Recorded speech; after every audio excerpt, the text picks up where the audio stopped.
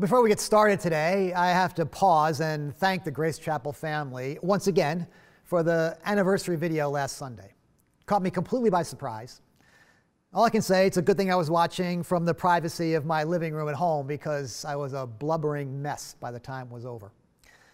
Just seeing the faces of people that I love and hearing their stories, I just was filled with this sense of joy and wonder and gratitude for all that God has done in our 20 years together. And it brought to my mind that all of you too, whose faces and stories I also love and miss so much these days. So thank you again for your love and prayers, your engagement, your generosity, your friendship for all these years. It's a great story that God's been writing, and I look forward to the next chapter with you. So with that in mind, let's turn to a really important message that the Lord has been putting on my heart for quite a while.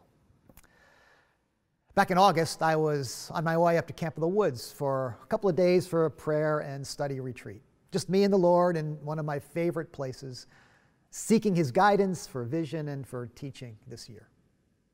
On the drive up, I was listening to a podcast on church leadership. Carey Nieuwhof was interviewing Jon Tyson, who is the pastor of Church of the City in Manhattan, New York. They were talking about the pandemic and what it might mean for the church. And at one point, Jon said something that nearly made me stop and pull off the road. He said, "The thing I think is so sad is I feel like in our quest for normalcy, we didn't learn any of the great lessons we needed to learn. This could have been an absolute revolution, and everybody was like, is this the beginning of a move of God? But then all those big efforts and 24/7 prayer meetings just faded off. And then the question became, how soon can we reopen? And so I think it's sad that we miss some of the big spiritual lessons." I should point out that Tyson has this Australian accent, so it sounds way cooler and more profound when he says it. But it was a terrifying thought to me that we might be missing something that God wanted to say or do. Well, then the conversation turned to some of the racial incidents of the spring and early summer, and Tyson went on. And so even now, trying to respond to racial injustice and diversity, I think it's the church instinct we'll be excited for a moment and probably won't have the long game we need. God's always doing these moments of awakening. They're invitations to change. And if we don't set the right habits, practices, vision, and values deeply enough in that moment of disruption, we will revert back to the previous thing and miss the opportunity. And at that point, Carey Nieuwhof interrupts him and says, "Wait, do you think it's too late? Did we miss a moment here?" And Tyson says, "I think we missed it, mate. I'm pretty sure we missed it." Like I said, it was such an unsettling conversation. I nearly had to pull off the road to process it. And here I was, headed up to camp, thinking God was going to meet me on a mountaintop or sitting beside the lake with my Bible open. And suddenly, I was doing business with God at 65 miles an hour on the Mass Pike. All right, it might have been 67 or 68 miles an hour because I was pretty amped up. Missed it. I mean, how could that be? I don't want to miss anything God might want to do. And that thought, that unsettling thought, set the direction for the rest of my retreat the next couple of days. And it turned out the Lord did meet me on a mountaintop and beside the lake with my Bible open. And I came home determined that Grace Chapel and I would not miss this moment. Listen again to Jon's words. God's always doing these moments of awakening. They're invitations to change. And if we don't set the right habits, practices, vision, and values deeply enough in that moment of disruption, we will revert back to the previous thing and miss the opportunity. And that's what this series is all about. It's about leaning into the disruptions that we're experiencing here in 2020 and discovering what God might want to do in our hearts and our church and our nation. And so we're following Jesus as we make our way through the Gospel of Luke. We're following him on this upward spiral of spiritual reformation. And we've learned that disruptive moments, as uncomfortable, as difficult as they are, can lead us to divine encounters, when God speaks into our lives in ways we might not have experienced before. And today we're going to learn that those divine encounters can lead us to decisive moments when we stop what we're doing and turn to God. And the biblical word for that is repentance. And that's what we're going to lean into today, because as wonderful as these past 20 years have been, I don't want to miss whatever new thing God might want for us in this year and in the years to come. And I mean that both personally for you and me, and I mean it collectively for the Grace Chapel community. So we're going to look at two passages today, and it's a good thing we're not driving, because these are the kinds of passages that could make you pull off to the side of the road. So let's begin with a passage that Pastor Adam spoke from back in August. It's kind of a warm-up to this series. It's about John the Baptizer, who was sent to prepare the way for Jesus. And Luke tells us, John went into all the country around the Jordan, preaching a baptism of repentance for the forgiveness of sins. Now understand, it was a very unsettled time in Judea and Galilee in those days. The nation was chafing under the rule of Rome. The religious leaders were bickering amongst themselves, vying for power and status. And the people were growing restless after hundreds of years without a fresh word from God. Some of them wanted to rise up and overthrow Rome by force. Others were just losing heart and just going through the motions of their faith. When out of the wilderness comes this disruptor in waiting, John. He's calling on people to repent and be baptized. Now, baptism would have been an out-of-the-box experience for most Jews of the day. I mean, baptism was something that Gentiles did when they turned from their pagan religion and to the God of Israel. If a Jew was baptized, it was probably because they had sinned terribly or something bad had happened to them, and they needed to be restored to God and the community.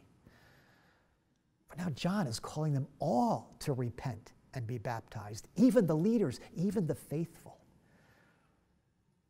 Now, repentance in the Bible is always about turning.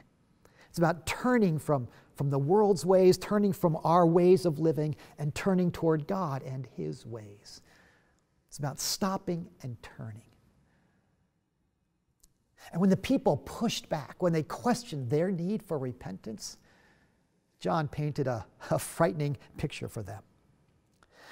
You brood of vipers? Now, how's that for an opening line?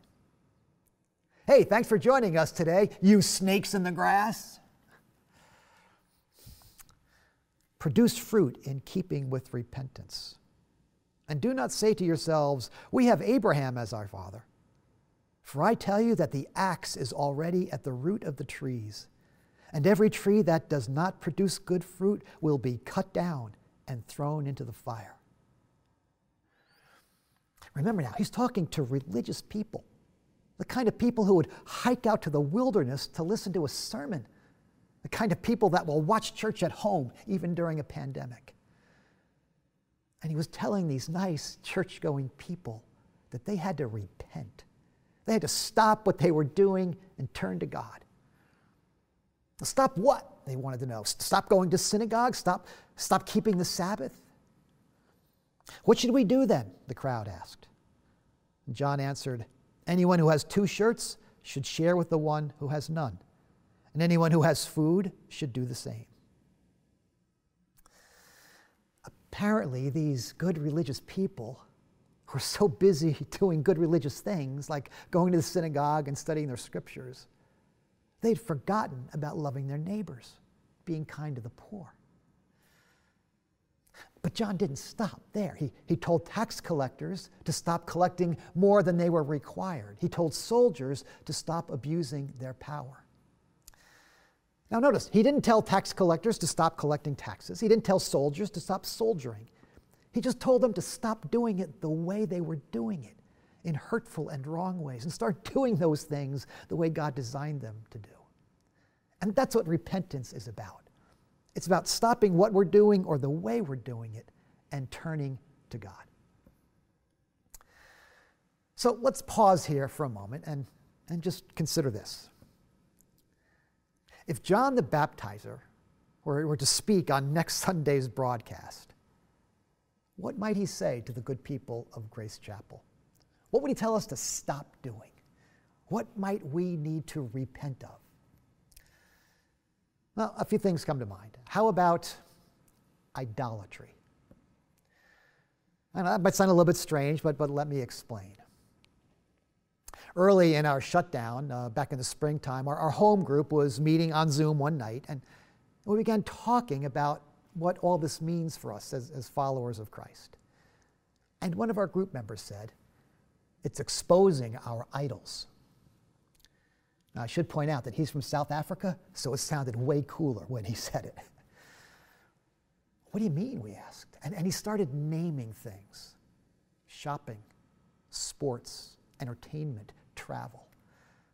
They've all been taken away, he said. All our normal, comfortable rhythms of work and family and church, they'd all been disrupted.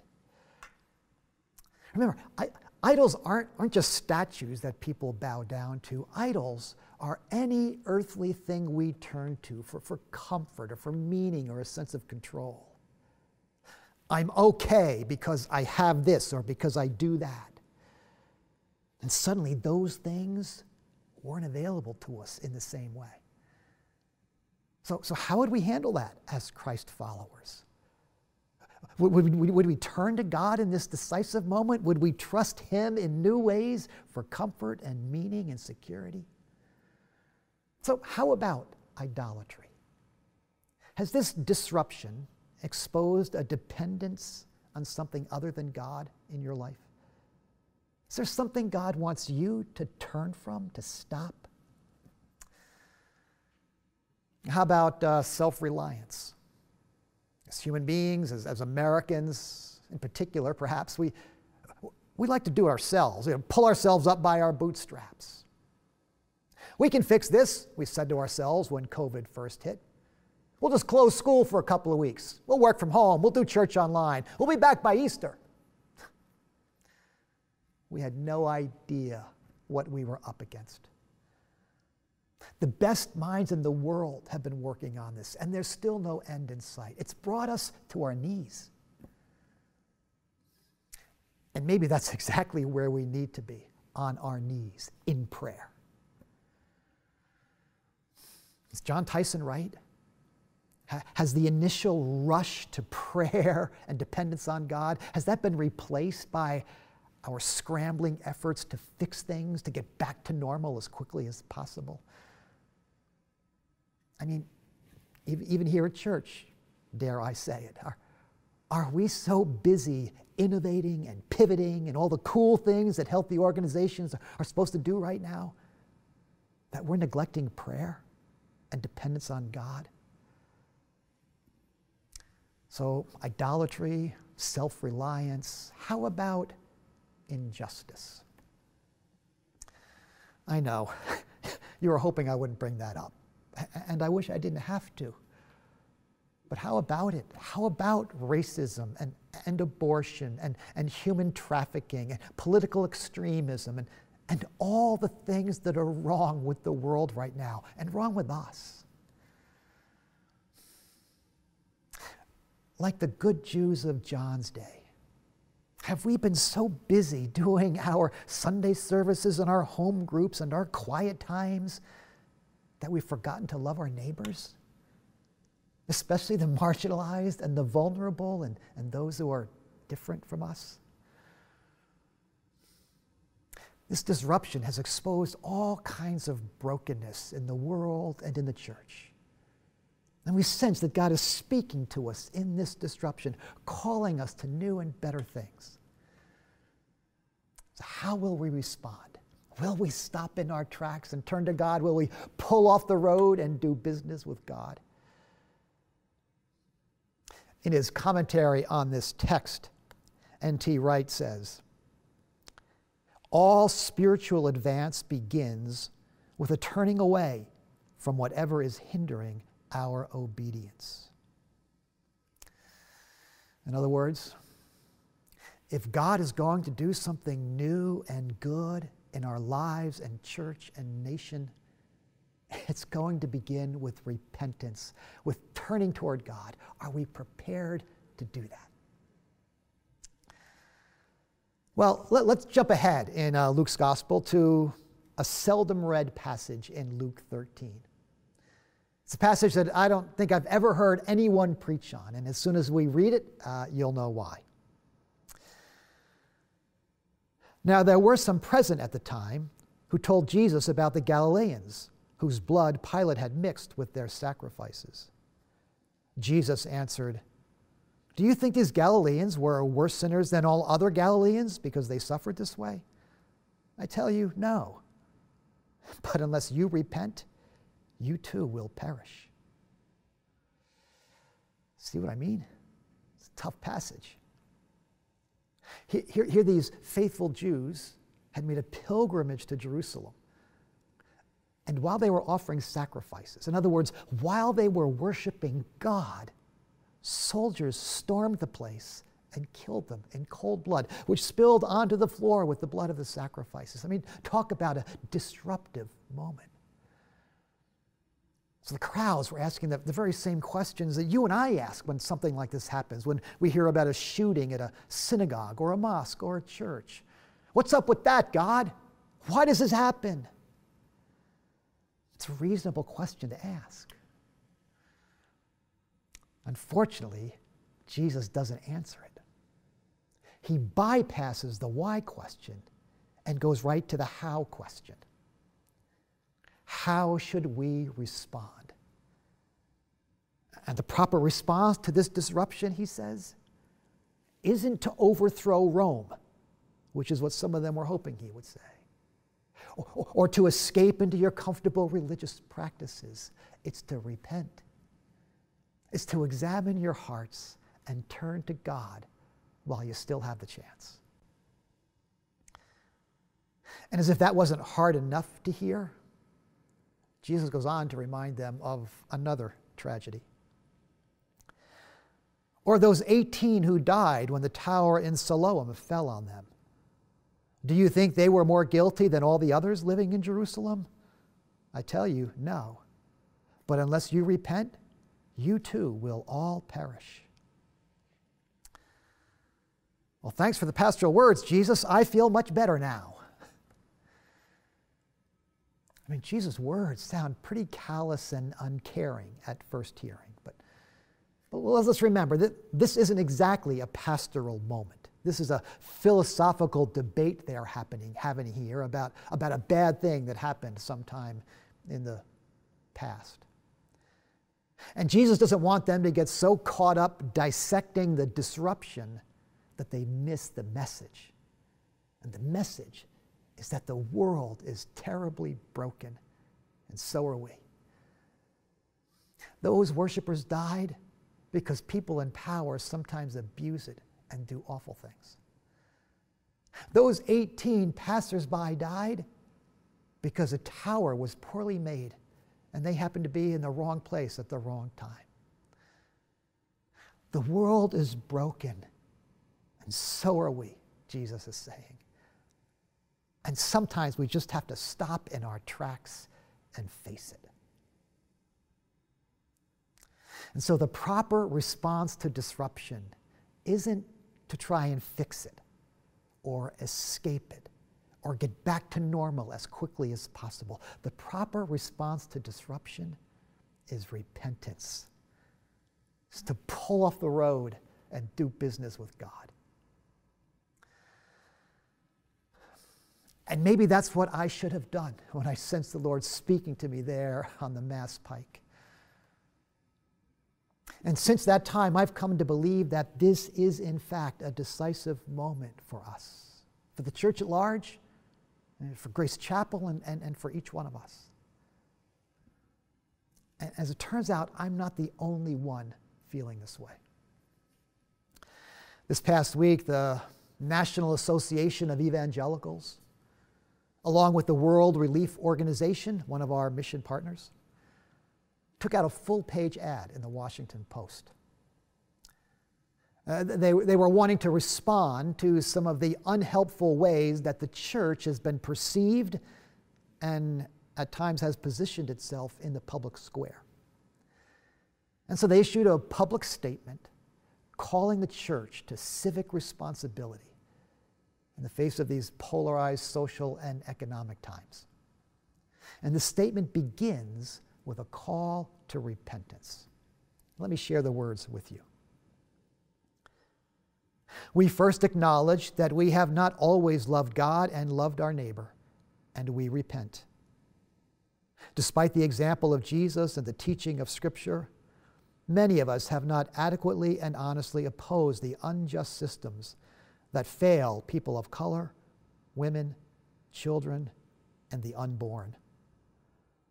We have not always fulfilled God's commands to protect the immigrant, refugee, and poor. We have not always treated those who hold different opinions, both inside and outside our faith, with dignity. We have not always displayed the beauty of the gospel of Jesus or the joyful relationship with Him through faith. Well, the statement goes on to call the church to renewal and then to resolve. Now, you can find the full statement at forthehealthofthenation.org.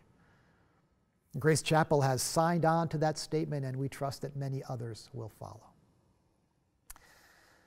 Now, however you may feel about that word evangelical, and whatever your perspective might be on the issues facing our nation, I think we can all agree that our fundamental problem is spiritual, that our hearts and our world are broken, and that before we go any further, we need to stop what we're doing and turn to God.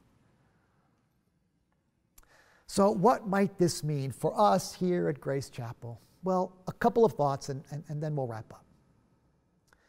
For our church, corporately, I feel like this is a pull off the road moment. We're 7 months into this pandemic and the other challenges of 2020. We're humming along at 65 miles an hour. We've worked hard to shift our ministries online, to stay connected with each other, to keep reaching out to people who are far from God. We've gone full on digital, and that's good. But have we gone full on spiritual? Are we praying in October the way we were praying back in March? Now, I know many of us are praying individually. We're praying in our groups and our teams. But we'd like to do something about this corporately as the Grace Chapel community, a way of stopping and turning to God. So we're going to begin with 3 virtual prayer meetings, gatherings for the entire congregation over the next 3 months. The first one will be next Sunday evening, October 18th, 7 o'clock. Anyone can join us. You can visit the website, grace.org/prayer, and find the Zoom link. We'll tell you more about it next Sunday. And for that first prayer gathering, we're going to focus on repentance, a prayer of repentance. Now, obviously, there's a whole lot more to turning to God than a few virtual prayer meetings. But we're hoping they will set the pace and the tone for all that we do this year. And we hope that you will continue this conversation and this practice at home, in your groups and in your teams. But what does it mean for us personally? Well, I mean, that's a question each one of us are going to have to answer. I mean, chances are this great disruption has exposed some brokenness in your life. Idolatry, maybe. I was speaking some notes into my phone the other day, and the word idolatry came out Dollar Tree. I don't know, maybe there's something to that. Is there some earthly thing or activity or habit that that you've been turning to for comfort or meaning or a sense of control instead of God? Maybe this disruption has revealed some racial or political biases that you didn't know were there, things that are hindering your relationships with God and other people. Maybe it's exposed some brokenness in your family or your friendships. I read an article in the Times just last Sunday about how this pandemic has exposed weaknesses and fault lines in marriages. Some couples are finding that they aren't able to stand the strain of so much time together, or of the financial pressure or the social isolation. One divorce lawyer reports that business is booming. But it doesn't have to end that way. There's an invitation here. If something's not working right in your life, there's an invitation here to stop and pull over, ask for help, turn to God. I don't know what repentance might mean for you personally, but maybe this question will help. What's one thing you are doing now that if you stopped doing it, it would change your life for the better? What's one thing that might be hindering you from following Jesus, that if you stopped, if you turned from it, it would change your life for the better? Well, preachers typically like to wrap up their sermons with an inspiring story or a heartwarming illustration. And we could probably use one of those right about now. Unfortunately, Jesus isn't going to give us one. He is going to leave us with a story, but it's got a bit of an edge to it. A man had a fig tree planted in his vineyard, and he went out to look for fruit on it, but did not find any. So he said to the man who took care of the vineyard, "For 3 years now I've been coming to look for fruit on this fig tree and haven't found any. Cut it down. Why should it take up the soil?" "Sir," the man replied, "leave it alone for 1 more year, and I'll dig around it and fertilize it. If it bears fruit next year, fine. If not, then I'll cut it down." Well, it's an unsettling story, isn't it? I mean, if God is the owner and we, his people, are the fig tree, it seems to suggest that we have a limited time, a window of time in which to respond to disruption, to stop what we're doing and turn to God. And if we don't, if we wait too long, we might miss it. God might go off in search of another tree. Fortunately, Jesus is there to intercede. "Wait," he says to the Father. Let's give them a little more time. Let me work with them a while and see if they'll repent and bear fruit. I wonder how long God has been waiting for the American church to repent. I wonder if he's been waiting for Grace Chapel to stop in our tracks and turn to him. John Tyson thinks it may be too late. He thinks we may have missed it, mate. But I like to think that Jesus is still here, that he is with us in the midst of this great disruption, and he is interceding with the Father and with us. He's saying, "Wait, let's give them a little more time, Father. Let me work with them for a while and see if they come around." So what will we do with this decisive moment? I'm praying that as individuals, as a church, as a movement, we'll pull off the road and turn to God. And we're going to allow ourselves some time to do that today as we close out our time together. We're going to invite you into a moment of reflection, and if you're ready, a moment of repentance. Aaron is going to share a simple song with us, and then I'm going to lead us in a prayer of repentance, calling out some things we might want to turn from, and then giving you a chance to respond out loud, right where you are, simply by saying, "We humbly repent, Lord, and receive your mercy." Now, I found a prayer of repentance online on the InterVarsity website, and I've kind of adapted it for our purposes here. So the prompts will show up on the screen. I don't want you to feel like you have to repent of anything that you don't feel convicted of.